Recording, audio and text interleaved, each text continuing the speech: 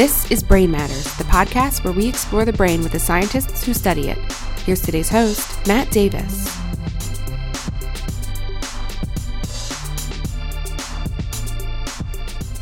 Hey everybody, welcome to Brain Matters. This is Matt Davis. And Anthony Lacanina. Whoa, hey dude, where have you been? I've been hiding in the back this whole time. Great. Glad you can join me for my intro today. Can you tell me what's going on? Yeah, dude. So I talked to Dr. Marina Wolf. She's a professor and chair of the Department of Neuroscience at the Chicago Medical School at Rosalind Franklin University of Medicine and Science. Cool. What'd you guys talk about? So she's an expert in the neurobiological underpinnings of drug addiction. Can you tell me a little bit about what drug addiction is and what do we know how the brain reacts to drugs? All right, drug addiction. So there's a lot of drugs out there. We can name examples. Cocaine, we have methamphetamine, we have heroin, all these different things, and they have specific effects on the brain, and they have very acute effects on specific parts. Over time, certain people could become addicted, and these people whose brains are addicted, they're associated with certain changes in the brain.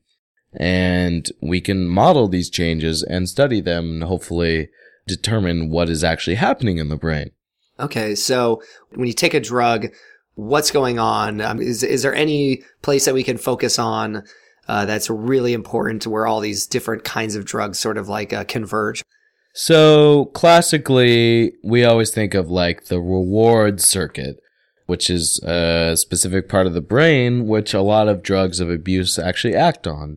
Classically, it starts in the ventral tegmental area, and there's a projection to this area called the nucleus accumbens. And the neurons that connect those, we often talk about, are the dopamine neurons, which release dopamine in the nucleus accumbens from the ventral tegmental area. And this is kind of the classic reward circuit. We talk about that in the context of motivation and pleasure and whatnot.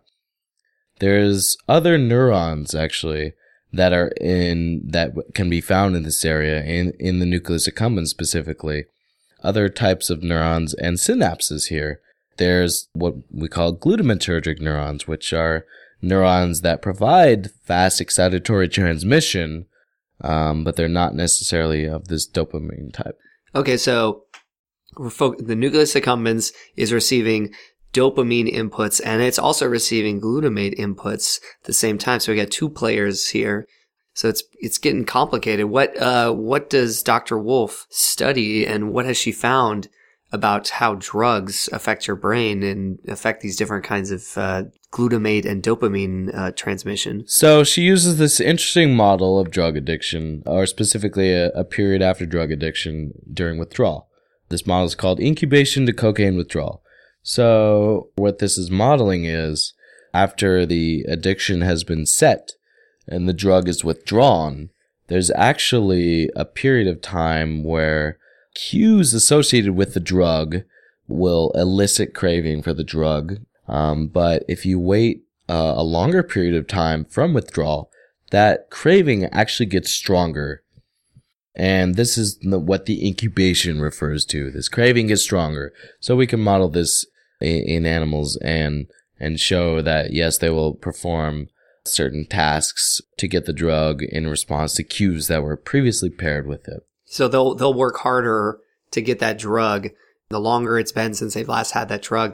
Yeah. That's essentially what she shows. And there's a lot of really interesting neurobiological changes that happen associated with the development of this incubation to cocaine withdrawal paradigm. Oh, so after the period, in this waiting period, basically, there's all these changes that are happening in the brain? Yeah, exactly. There's all these plasticity changes specifically at these glutamatergic synapses in the nucleus accumbens. In the interview, we talk about there's really interesting receptors that change in the postsynaptic area in the nucleus accumbens.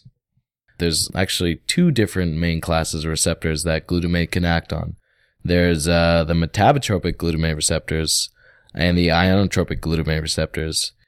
Are you sort of aware of metabotropic versus ionotropic? Well, of course I am. Oh, I know you are. And our listeners don't mean to insult you. Our listeners are, but let's just refresh everyone's memory. What is ionotropic versus metabotropic? So ionotropic receptors are, these proteins are situated in the membrane of neurons. In the context of glutamate receptors, they can bind glutamate and they will undergo a conformation change. And when this conformation changes, there's all of a sudden a pore opens. This allows current to flow. This is the ionotropic, right? This is the ionotropic case. So glutamate binds, causes opening of these receptors, and then you get a current flowing across the membrane. Yeah. Metabotropic glutamate receptors are a little bit different. There's still a binding to this protein, which is situated in the membrane, but it doesn't necessarily cause pore opening and current to flow.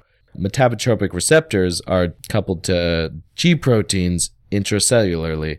And so when there's a binding of the ligand to the receptor, this causes an interaction leading to all sorts of different cascade of signaling molecules. So it's not a direct current flow. It's a change in the signaling cascade in the cell. It's a lot slower than ionotropic transmission, but it leads to a lot of interesting things. It could lead to a lot of different intracellular processes. So there's a fast ionotropic response that glutamate works through, and then a slower, more diverse set of effects that can happen through these metabotropic. Yeah, exactly. And it's doing both at the same time. Yeah, the same molecule being released at the synapse, glutamate, can have different effects depending on what receptors are in the membrane. Situation of the event, I guess. So in the case of glutamate, the classic ionotropic receptor is AMPA. And the metabotropic case, they call them mGluRs, which stands for metabotropic glutamate receptor. Dr. Wolf discovered some interesting things related to mGluR1. So we'll hear a lot about how mGluR1 is related to a specific type of AMPA receptor. So there's this interesting combo between the metabotropic and the ionotropic glutamate receptors. Well, I'm really excited to hear this interview between you and Dr. Wolf. Yeah, man. So perk up those cochlea and let's get to it. Oh, my cochlea are nice and perked. I'm not going to put that in there. So I'd like to start off just, where did you grow up? What was the environment like there growing up?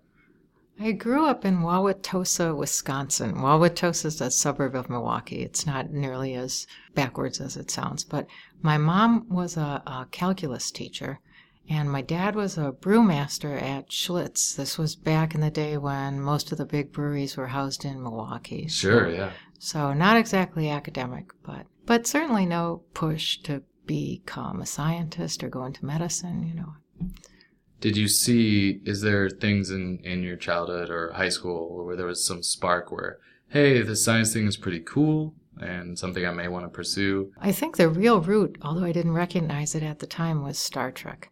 And I mean the original series, not the, subsequent ones. But sure. Yeah, so I mean, I would come home and, if Star Trek was on, I was a happy camper. And I loved that series, and I think that I'm not the only one whose imagination was just so completely expanded by that hour a day. So, but I think what it made me want to do was be an astronaut. The problem is that I don't have stereopsis. So I had a lazy eye when I was a kid. And so once I realized that I, couldn't become an astronaut, I had to cast around for something else. And it wasn't until I was in college and I took a biopsychology course, basically to fulfill a distribution requirement, because I was a biochemistry major and it was in the psychology department.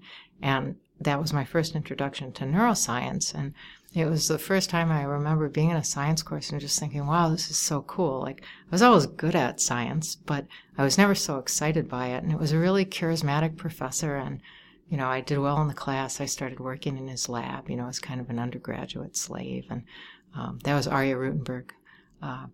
And that was the beginning. Sort of curious, do you have particular favorite Star Trek episodes or? No. Yeah, you just Not love that them I all. care to divulge. Okay, yes. Okay. Yes, no problem. I read a lot of science fiction too. Yeah? Arthur Clarke and Asimov? Asimov and, Yeah. and others. But What sort of stuff were you working on in undergrad? learning and memory. Yeah. With ARIA, so that's always been the thrust of his lab. But it wasn't, I think at that point we weren't so conscious even of the big picture because there was so much to learn in the lab. Mm-hmm. So I think what the other undergraduates and I were mainly excited about is just being able to, learn how to do a behavioral task with an animal or learn how to obtain the animal's brain and then do some analysis on that brain that would reflect what they'd learned. So just the ability to do something like that, which, you never even would have had the vocabulary to dream about in high school, was just a lot of fun. And we also liked the whole lab culture, so if you've never worked in a lab, you think it's a bunch of super boring people that, don't have any fun, but it was totally the opposite. Like they had so much fun in the lab. It was such a good group. The postdocs were awesome, the students, and we just had a blast. When you have undergraduates coming through, or I guess currently you probably don't have undergraduates. No, we have medical students. Yeah. A bit of a different breed. Well, I tried, but I mean, the people who communicated that to us when we were undergraduates, they weren't the lab chiefs. They were the postdocs and the graduate students because, the person who's running the lab is off taking care of much more boring business like writing grants, to keep the whole enterprise sustained. And so it's the younger people in every lab that have that job. So, I think my lab does a pretty good job of entertaining our medical students. And then you moved on to graduate school at Yale? Yeah, so I was in this lab as an undergraduate, and then when I was a senior, I got a paid position in a lab in the city in Chicago. The Northwestern Medical School is in the city, and the undergraduate is out in Evanston. And so that was just fun in itself because I got to take the train into the city every day. And I was still taking classes, of course, but I was taking a lot at night, and there were some, I was almost an English major. I mean, I love literature too, and so I remember taking really cool senior electives and in those types of things at night, and it was just a really different way to be living. But I was working in David U. Pritchard's lab when he was at Northwestern, and so that was a great lab at the time, and I got a lot of good advice about what graduate program to apply for, But I was still blown away when I was accepted by Yale. Because Yale, you just, Such a brand. Oh, wow, no one from my family had done anything like that. But I remember I was so naive that when the person who called me to say that I'd been accepted, now I realize was probably the administrative assistant in the Department of Pharmacology. But I thought it was like the president of Yale or something. I was literally afraid to be on the phone with this woman. I was like, oh, thank you, and my voice was probably shaking. And, but that turned out to be great too. I made some of my best friends of my whole life were made in those years at Yale. My advisor was Bob Roth. He's, just a fantastic person. I couldn't have had a better mentor. And the group in the lab was just a ton of fun. We had a great time. We're still friends. We get together a lot. So good science too. I forgot the science. I keep forgetting the science. Well, what about the science? What sort of topics were you working on in your PhD work? Bob's lab was interested in atypical antipsychotics. So these are antipsychotics that don't produce the severe motor side effects that are seen with the classical antipsychotics like haloperidol. And I wouldn't say they were new at the time, but they were newer. And we were trying to understand their effects on dopamine neurons and on different populations of dopamine neurons that projected to different brain regions and had different properties. And so I was doing some neurochemistry to try to understand those questions. So I had no training in addiction.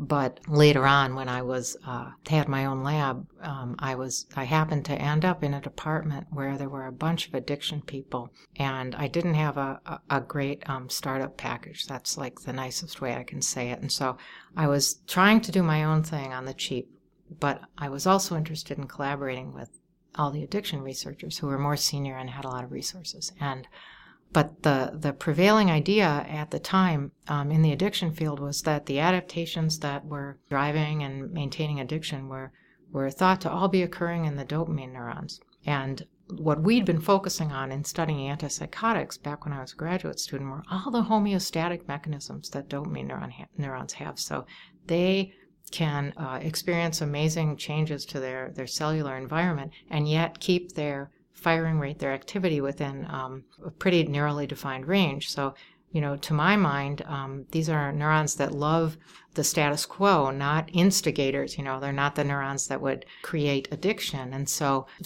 I was a little bit uncomfortable with that view of addiction. And at the same time, this was in the 80s, I was keeping up with what was going on in the field of hippocampal LTP because one of my very best friends from graduate school, Julie Cower, had done a postdoc with Roger Nickel, who's, of course, a very prominent, figure in LTP. And just because Julie and I were such close friends, we talked about our science too. And so I'd read, review articles about glutamate receptors. The NMDA receptor was being cloned. LTP was like going from a black box to something with a cellular mechanism. And it just struck me as more reasonable for the brain to use, a common set of cellular building blocks to achieve plasticity in all different kinds of situations. So in the hippocampus, to use those mechanisms to achieve plasticity related to learning, but maybe in these circuits related to motivation and reward, the same sorts of things might be leading to plasticity that underlies addiction. But that was a very unpopular view at the time because, the field was very invested in dopamine. And so I started asking questions like that, and it took a lot of years before that hypothesis was that it was glutamate-dependent plasticity that was enabling addiction was really accepted. Do you have a sense of why that dominated thinking in the field so much? The dopamine circuit, or actually, there was a bunch of evidence for it. It wasn't at all a crazy idea. It was just, and I don't think anyone would question dopamine's central role in motivation and in initial responses and initial plasticity triggered by drug addiction and drug exposure. What I was arguing was that some of the long-lasting changes in these pathways that were triggered through mechanisms that certainly involve and are modulated by dopamine might come down to changes in synaptic strength and in the strength of glutamate synapses in these pathways, just as had been shown to be important for long-lasting plasticity relating to learning and memory. So we weren't trying to shut out dopamine at all. It was just that, here's a way we already know the brain encodes, long-lasting information. I bet it's happening here too. Could you lay out how dopamine, explicitly lay out how dopamine fits into the story of addiction? What is its role in the addictive process? So I think that dopamine is now recognized, and this is work of Kent Berridge and Terry Robinson, as a transmitter that we should more properly speak of as being involved in motivation or wanting or seeking a goal. Rather than simple pleasure. It's really the opiates and others that are involved in pleasure per se. But that's as far as I'm going to go with touching that question, because the answer to how dopamine and glutamate interact depends on the brain region, the synapse within that brain region, the type of drug exposure the animals had, the type of addictive drug that's being discussed. So this is one of the problems, is that there's so much, this is such a complex literature, but addiction's pretty complex too. There's not one phenotype of someone who's struggling with addiction. So, but dopamine is a modulator. It's a neuromodulator, right? It's setting the gain on the functioning of brain pathways, whereas by changing the strength of a glutamate pathway, you're doing a more direct thing to reset, to weaken or strengthen the throughput through that pathway. We're studying plasticity that is occurring after 3+ weeks of withdrawal. So we're 3 to 4 weeks out from the last time the animals saw cocaine. So in terms of a cocaine-induced elevation of dopamine levels, and whatever plasticity that may produce. We're quite removed from that. We think we're temporarily. So the last time cocaine made dopamine levels go up in all of those regions was 3-4 weeks ago, 5 weeks ago. So what we think we're studying is synaptic plasticity at these glutamate synapses, probably in response to changes in the activity of glutamate pathways coming into the accumbens, not necessarily something that's directly relatable to a change in dopamine levels. Mm-hmm. And to do this, you laid out this procedure called incubation of cocaine withdrawal. Could you walk us through that procedure and what it shows you and typical results from that in terms of animal behavior and whatnot? The incubation of cocaine craving refers to the progressive increase in cue-induced cocaine seeking or craving that is observed in animal models of drug addiction. So this observation that craving could be higher after a period of withdrawal than in earlier withdrawal was actually made by a number of labs, including Janet Nieswander's lab and Yavin Shaham's lab. And then Yavin went on to do a great deal to develop and further characterize this model. So we're basing our studies on Yavin's work, and the way that the studies are done is that the animals are trained to self-administer a drug, such as cocaine, for 6 hours a day for 10 days. And during each training session, when the animal receives the drug, they also receive a cue, for example, a light, that they learn to associate with the drug. So during this 10-day training period, they learn that association very well, and they take a lot of cocaine. Then they go back to their home cage for different periods of withdrawal or abstinence. And what Yavin observed is that if he took animals during the first few days of withdrawal, when you might imagine that craving would be very high, and put them back in the operant chamber where they had learned to self-administer drug, but now under conditions where responding delivers that cue, but not the drug itself. So this is used as a measure of cue-induced drug craving. And when he conducted this kind of test of cue-induced drug craving in early withdrawal, the animals showed less craving than they did if he conducted the same test after a month or so of withdrawal. So surprisingly, craving had increased or intensified or incubated during that first month or two of withdrawal. So he went on to show that craving remained high compared to those first few days of withdrawal, 3 months and even 6 months after the last time that the animal was allowed to self-administer cocaine, which, first of all, represents the kind of very persistent vulnerability to relapse that my lab was interested in studying, but also is pretty amazing if you consider the fact that rats only live a couple of years. So 6 months of high craving is really quite a significant behavioral plasticity to detect in this species. What was sort of the first clues about what may be going on underlying this behavioral phenotype that you observed? So we knew that in other animal models, drug seeking, in other words, the animal emitting some behavioral response that's going to ultimately lead to the drug availability, depended on AMPA receptor transmission in the nucleus accumbens. So the AMPA receptors are one of the major types of glutamate receptors. They're important for very fast excitatory transmission at synapses all around the brain. So knowing that blocking these receptors interfered with drug seeking in a variety of animal models, we thought, well, maybe what's happening during withdrawal is that somehow the strength of these AMPA receptor synapses has been increased, and that's what's responsible for this intensified or incubated cue-induced cocaine craving that we see at long withdrawal times.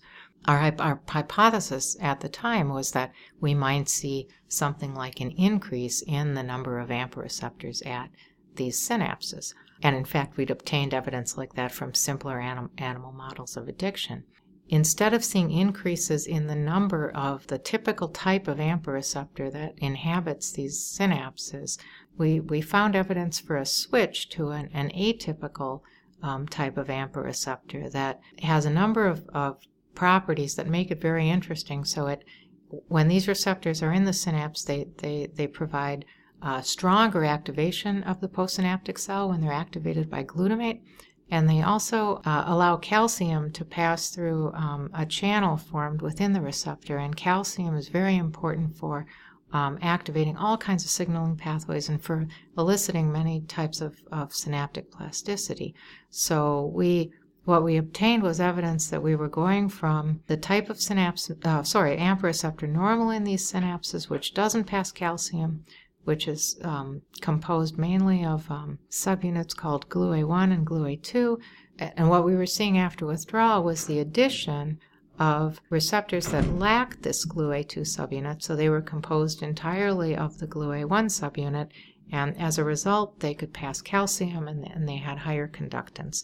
So our hypothesis was correct in that we observed, we found a mechanism that accounted for strengthening those synapses, and that seemed to track with the stronger craving, but the synapses were being strengthened in a very different way than we had initially imagined. So it was a surprise and something very interesting to see. But around the same time we were doing this work, this was back in 2008 when the paper came out, a number of other forms of plasticity some in very basic experiments where people were just looking at plasticity in brain slices, but also more recently in fear conditioning in a number of models, and in other addiction models, different groups were describing changes in synaptic strength that were attributable to either removing or adding these calcium-permeable AMPA receptors to synapses. So it seems to be one of these building blocks that I was talking about earlier that the brain can employ under certain conditions to strengthen a particular pathway, or by taking them out to weaken a particular pathway.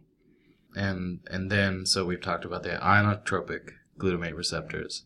The story gets a little more complicated when we consider what's going on with the metabotropic glutamate receptors. And how it's related to this model, and you've done some work on that. Could you tell us about that? Sure. So I told you about the biochemical work that was involved in showing this shift towards these atypical homomeric GluA1 calcium-permeable AMPA receptors, and we followed the biochemical work with electrophysiological studies that were really what was needed to prove that these new receptors were strengthening these synapses and, contributing to synaptic transmission in a more robust way after incubation of craving. And this work was all done in collaboration with Koi's Sang's lab, Koi's in the Department of Pharmacology and Cellular and Molecular Pharmacology at my institution. And so as we move forward from here, what I'm talking to you about is really a collaborative effort between my lab and Koi's lab. And when we finished up the studies that showed convincingly that these CP-AMPA receptors were strengthening accumbent synapses, and that if we blocked them, we could weaken those synapses and also reduce cue-induced craving, we were really excited because we thought, well, this is could we take this concept and turn it into something translationally significant. But when we had done the initial study blocking these CP-AMPA receptors and reducing craving, we were doing so with a toxin that selectively blocks these receptors. So it's a great pharmacological tool, but it's not anything that will ever, be used in people. Therapeutically. Yeah. Never, So what we tried to do is think about another way that we could weaken these accumbent synapses by removing the calcium-permeable AMPA receptors and thereby reduce cue-induced cocaine craving. And in some of these other examples of synaptic plasticity that I mentioned in other brain regions that involve these CP-AMPA receptors, investigators had found that they could stimulate another completely different class of glutamate receptors called the metabotropic glutamate receptors, and in particular this member of that receptor class called mGluR1, and remove CP-AMPA receptors from synapses.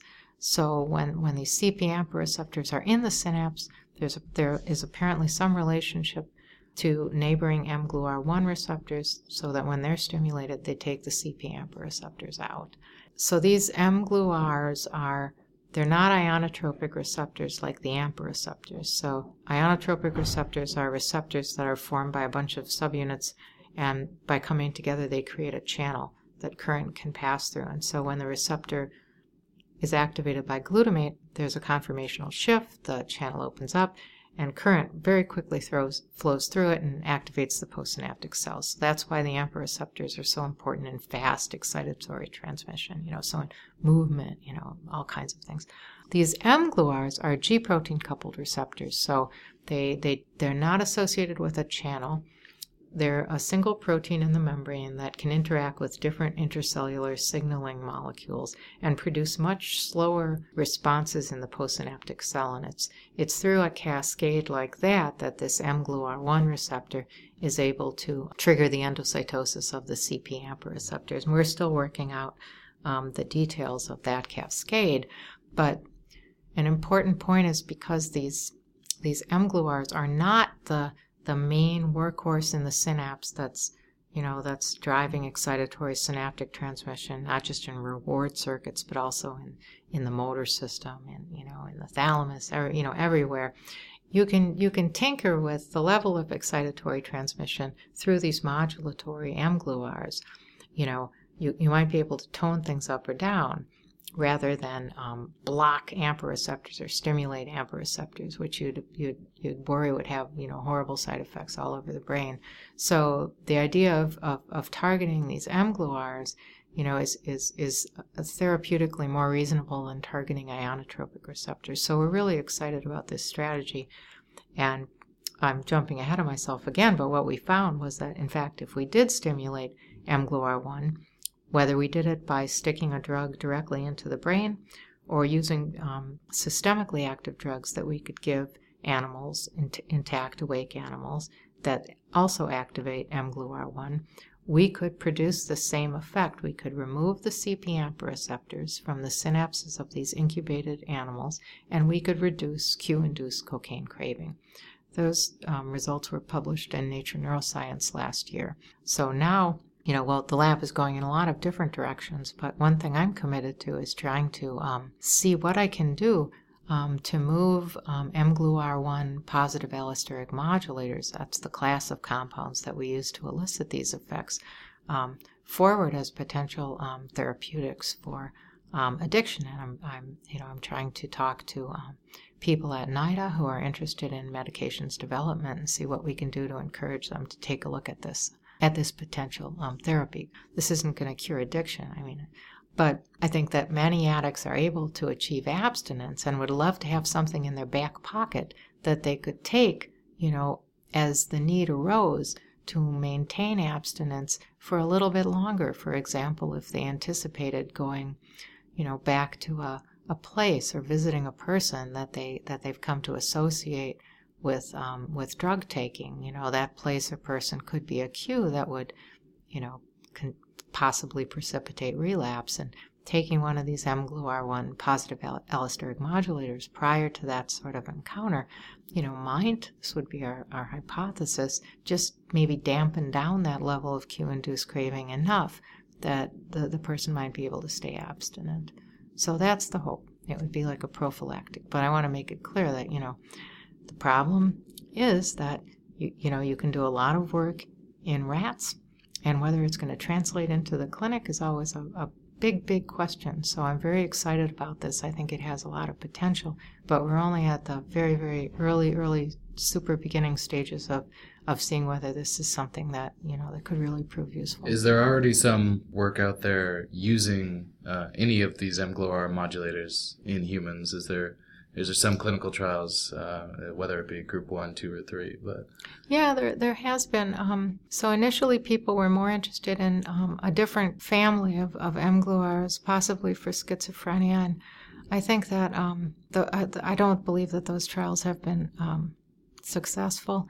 As far as the group 1 mGluRs go, there's interest in using them as cognitive enhancers, so that certainly wouldn't hurt addicts either, because, so it could be a double good thing. But I don't think that they've been seeing, I mean, there haven't been large-scale trials yet, but so far I don't know of any results that have come out that, that suggested that there would be some, horrible toxicity that would just preclude further development of these drugs.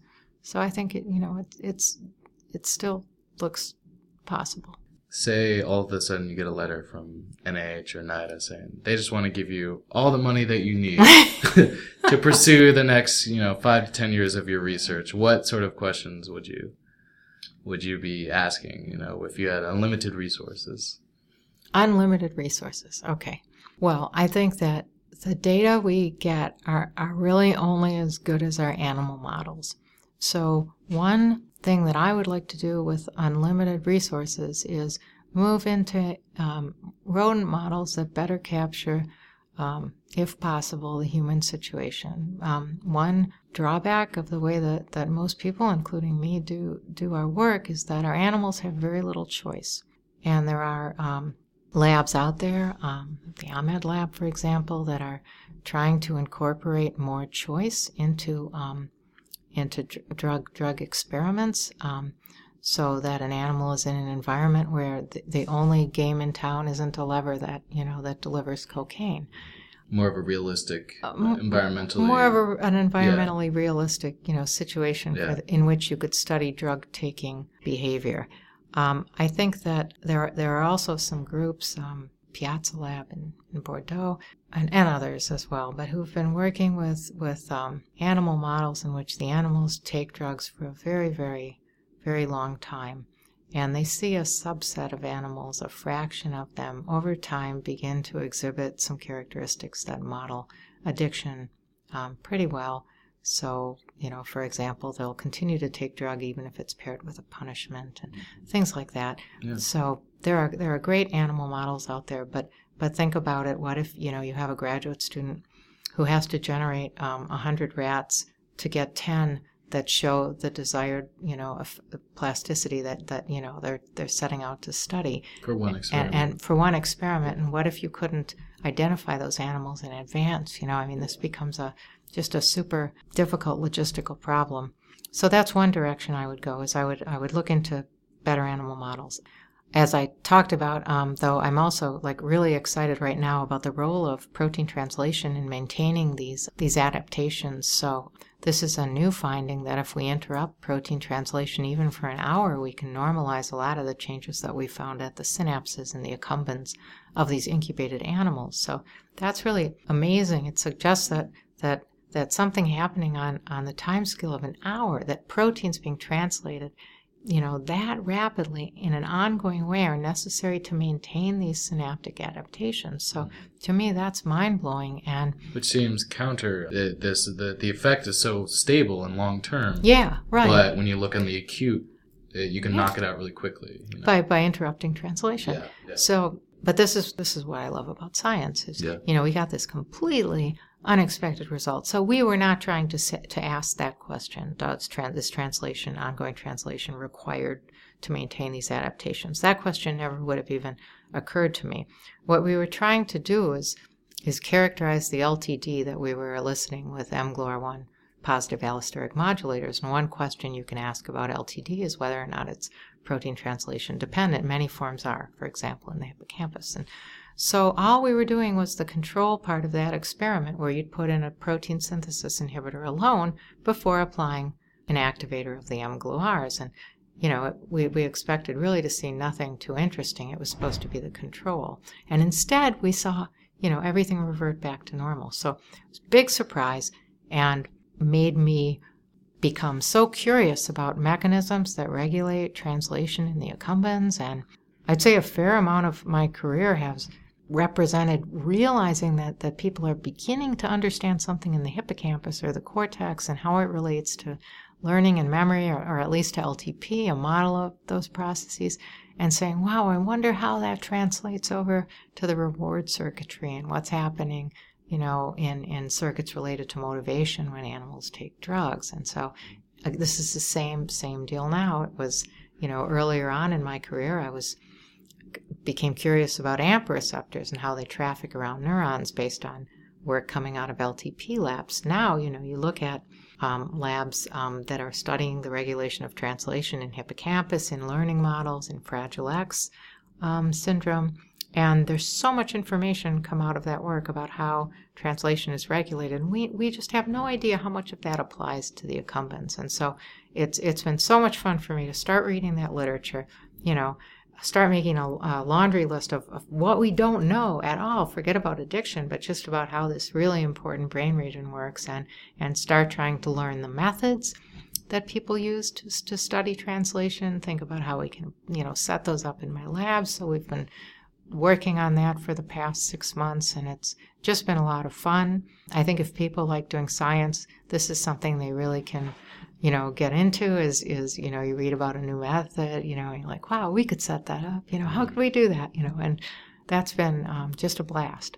So we don't have a lot of answers yet, but just finding new questions. Yeah, I think so, and it certainly keeps me entertained because I really enjoy, reading about related but distinct work, and then kind of mining that for ideas that I can move into the addiction field. Yeah, and why not? I mean, the biology has a finite set of processes to accomplish some task. Yeah.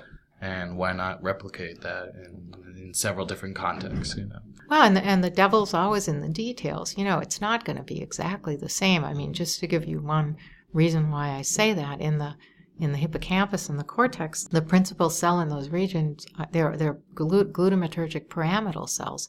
In the accumbens, the principal cell type is a GABA neuron. It's a projection neuron, but it's a GABA neuron. So that's a fundamental difference right there. And there's also, in a slice or in the intact animal, across the whole spectrum, a lot of synaptic activity occurring in the hippocampus or the cortex, whereas the accumbens, these cells are normally very silent. So they're sitting at a very hyperpolarized membrane potential, and it really takes, according to some work that's been done, coincident activation from a couple of different glutamatergic pathways, say cortex and hippocampus, to stir these cells and get them to enter a state where they can fire action potential. So we're in a, it's a different neighborhood. And the rules may be somewhat different. Is there anything else, sort of, I guess, in your professional life that you're passionate about, closely related to science, or? I really like training students and postdocs. I enjoy mentoring, and I certainly, I'm enthusiastic about efforts to increase diversity in science. Whether that's racial diversity or gender, you name it. I think, though, that a lot of the problems that are facing scientists, young scientists today, are gender blind. It's just that the NIH is, because you could use more money. It's difficult to get grants. There aren't, as many jobs as we all wish there were for the young people who are coming out.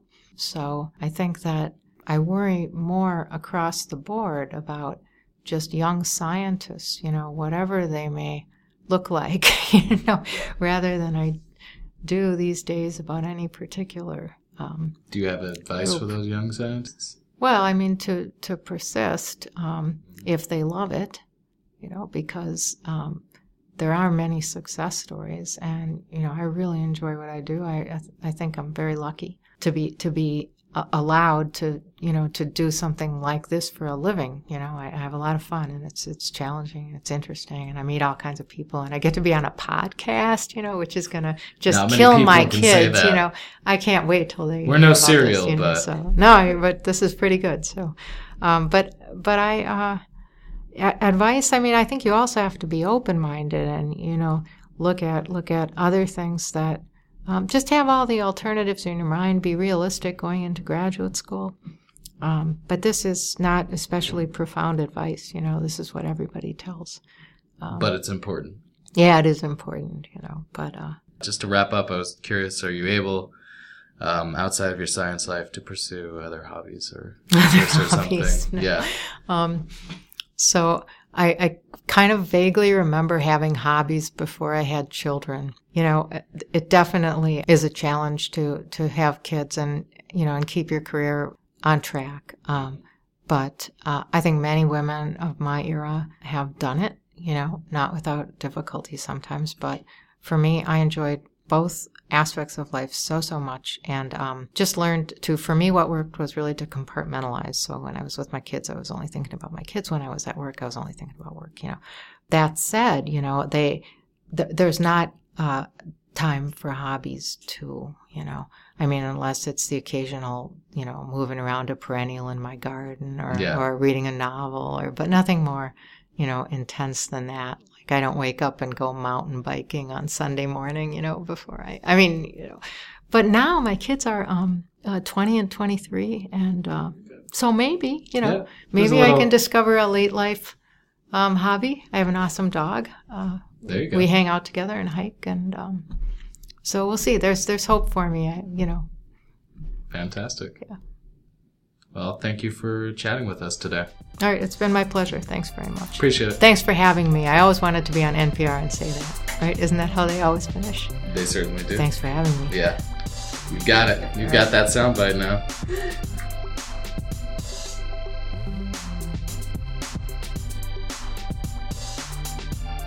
Thanks for listening to this episode of Brain Matters. We'd like to thank today's guests for joining us and you for listening. For more information about the science you heard today, please visit us at brainpodcast.com. See you next time on Brain Matters.